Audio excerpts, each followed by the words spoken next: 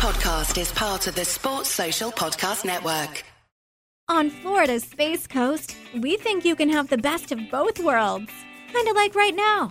Driving, at your desk, maybe at the gym, but you're also grooving to some music. Visit us and you'll go to the beach and see a rocket launch. Or go kayaking and manatee spotting. It's all waiting for you on the only beach that doubles as a launch pad. Plan your adventure today at visitspacecoast.com.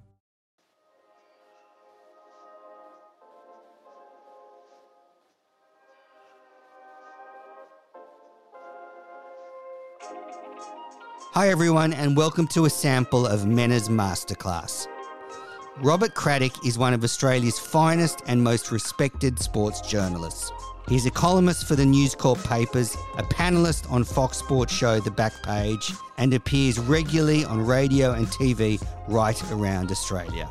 On a personal note, when this podcast joined the News Corp network, he was very supportive and made many fine contributions to this show. Enjoy this sample of my interview with Robert Craddock, and the full interview is available on our Patreon page, and the links to subscribe are available in the episode notes. Enjoy. Crash, welcome to the show. How are you? I'm very well, man. It's an honour to be a part of your show. Yeah, thanks for coming on. I know you spend a lot of your time writing about other people's stories. And, well, you know, I actually want to talk about your story this time because, you know, I'm a big fan. I'm an unabashed Crash fan. I've always loved the way you cover the game. And, you know, you've not just got obviously a knack for a story, but you just bring such a sort of, you know, a lens that the common person can look at, you know, various sports through.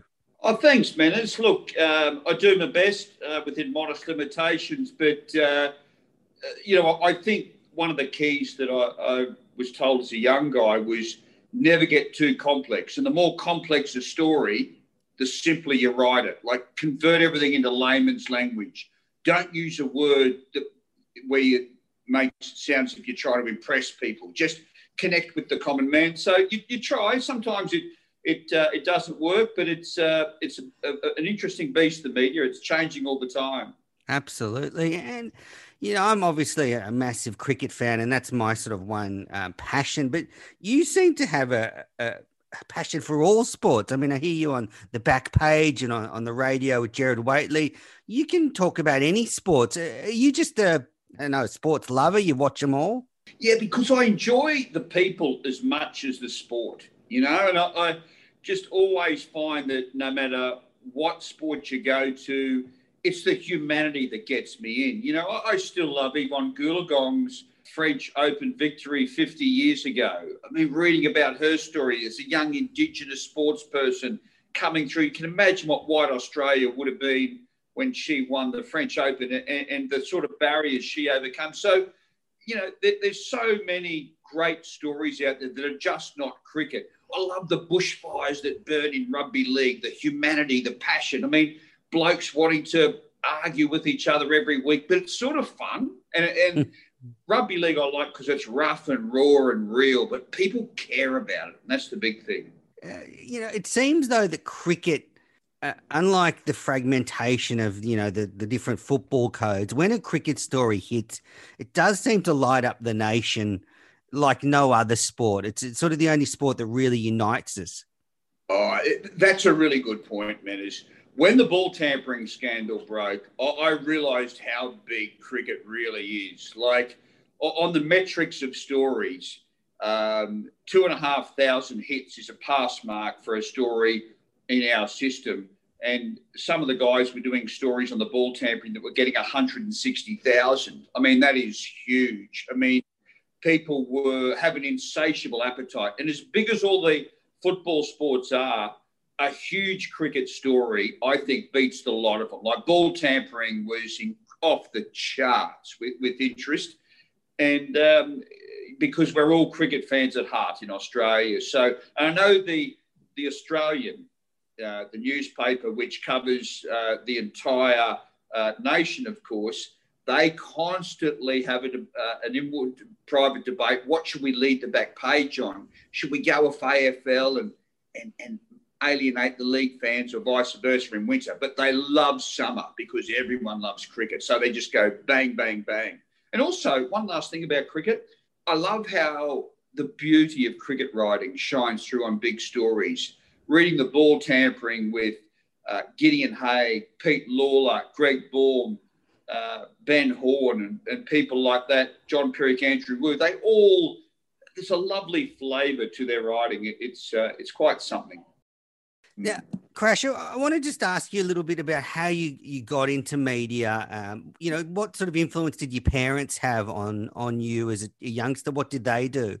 Well, Manners, I pretty much found it myself. They bought me a book called Slasher Opens Up, which was the life story of a cricketer called Ken Mackay, who's a test player and an all-rounder from Australia. And I loved it. It was written by a Courier Mail journalist called Frank O'Callaghan, and I read it about 20 times and imbued in me a love of cricket. And then at age 12, I made a school excursion to this paper where I'm sitting down now, the Courier Mail, and they went in the dark room and they developed photos in front of me. And there was a photo developed of a footballer called Jerry Fitzpatrick from Valleys. And they said, if anyone can identify this player, you can keep the photo. And I said, that's Jerry Fitzpatrick. And they gave it to me and I loved it. And 30 years later, when I worked for the paper, I came back and I went to the photo files, to Jerry's file, and there was the other copy that was developed that day. And so I just looked at it and I thought, I so remember that in the milky pond where photos were developed and they'd come to life before your eyes. I remember Jerry appearing. And so I had, from the time I visited this paper as a 12-year-old, I just thought, wow, this is, I love the vibe of this newspaper. It's great. And I love sport. So it was a nice fit. Yeah. What do you think it was that attracted you? Was it the magic of the media? Was it just the love? Have you always loved telling stories? What was it, do you think, that twigged at that 12-year-old? I think it was two things, just a real deep-seated love of all sports, particularly cricket. But the written word has always enchanted me. I can remember I could rattle off who the Courier Mail journalists were. Peter Blucher, AFL, Jeff Orr, the fishing writer. Even read his column because I thought anything that was sport I had to read, even if it was fishing. Even today, Manners, when we have work experience kids here, I always like saying, by the way, if you want to get into sport, who's your favourite sports journalist? And if they can't name someone, it's a real setback, I have to say. It's a little private rating system I've got. If they say, I really love Gideon Haigh or I really love Jim Tucker or someone, that's great. I love it. And the more obscure, the better. But if they can't name someone, I think, well, really, that's like a racing rider saying, which is your favourite Melbourne Cup winner? Oh, I haven't really got one. Come on. If you're imbued in the sport, you're imbued in the sport. Yeah. Yeah, I mean, you're only going to make it in media if you really immerse yourself. But and what about your parents? They must have been really proud of the way you've built this sort of very successful career. Yeah, Dad was a dentist and a sports fan. He bowled leg spin, and his love of leg spin was passed on to me. But I left them when I was 17 and went up to do journalism, studied in Toowoomba. And I think I've lived the life that my dad probably wanted to lead because, he was a country dentist who worked so hard and did a great job for the whole family. But his love of sports certainly flowed through to me. He loved it from top to bottom. Yeah, who were your childhood heroes growing up sports-wise? Who was little Crash following? Because I was an asthmatic, I went to the Gabba one day and watched Rodney Hogg bowl in a test where he put his hands on his hips after bowling a couple of overs and wheezed like an asthmatic. Now, I thought, wow, this guy's an asthmatic and he's a test bowler. He was my first sort of hero. I just thought, gee, if you can be an asthmatic and you can bowl for your country, how good is that? That proved to me that you can still have a normal sporting life. And I thought he was fabulous. I really did. And, sometimes your heroes aren't necessarily the big names. Sam Trimble, the old Queensland opening batsman. I always listened to Rod Tiley or whoever it was on the radio, ABC, to give the updated scores. And Queensland are 6 for 95 at the Gabba, and Sam Trimble, who opened the innings, is not out 47. Honestly, the amount of times I heard that. When Queensland had nothing, they had Sammy Trimble. So, yeah, he was quite something. You know, I've heard you talk about that you started touring around this time Shane Warne started touring. So that would have been, was that the tour to Sri Lanka in, 92 or before that? Yeah, to New Zealand and England in 1993.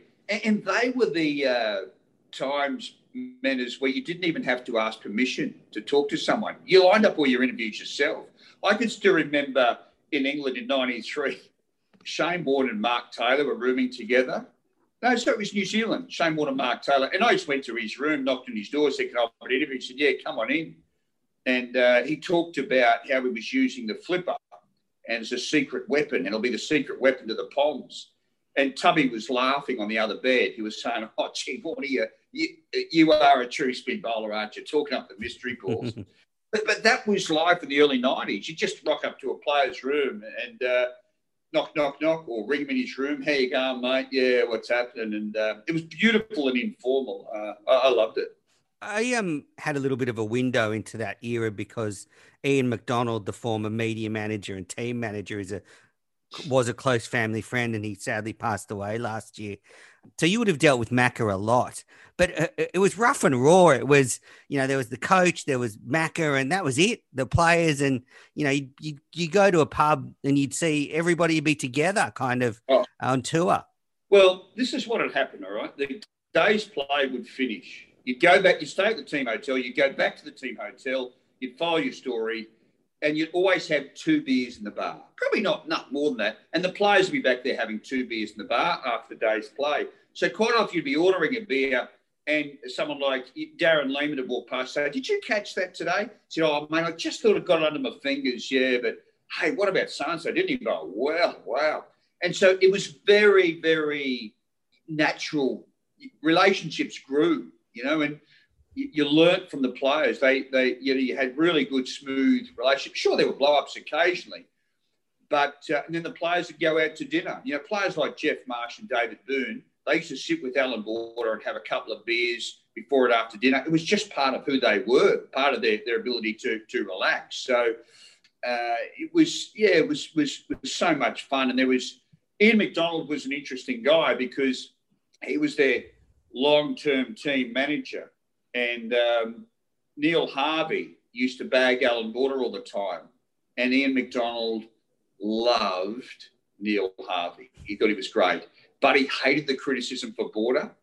And I could still hear him saying, "Oh, you know what, mate, Harves has gone off again." Now, I like Harves, I really do. But, gee, I tell you what, I wish he could put a sock in it. Fair dinkum. I mean, he's had to go at AB, but next time he saw Neil Harvey, I'm actually thinking, "Oh, I love Harves." So he was tugged in different directions.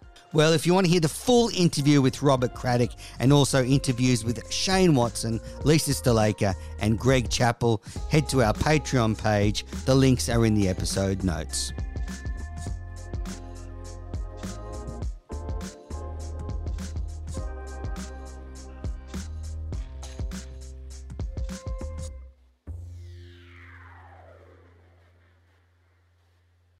On Florida's Space Coast, we think you can have the best of both worlds. Kind of like right now. Driving, at your desk, maybe at the gym, but you're also grooving to some music. Visit us and you'll go to the beach and see a rocket launch. Or go kayaking and manatee spotting. It's all waiting for you on the only beach that doubles as a launch pad. Plan your adventure today at visitspacecoast.com. Sports Social Podcast Network.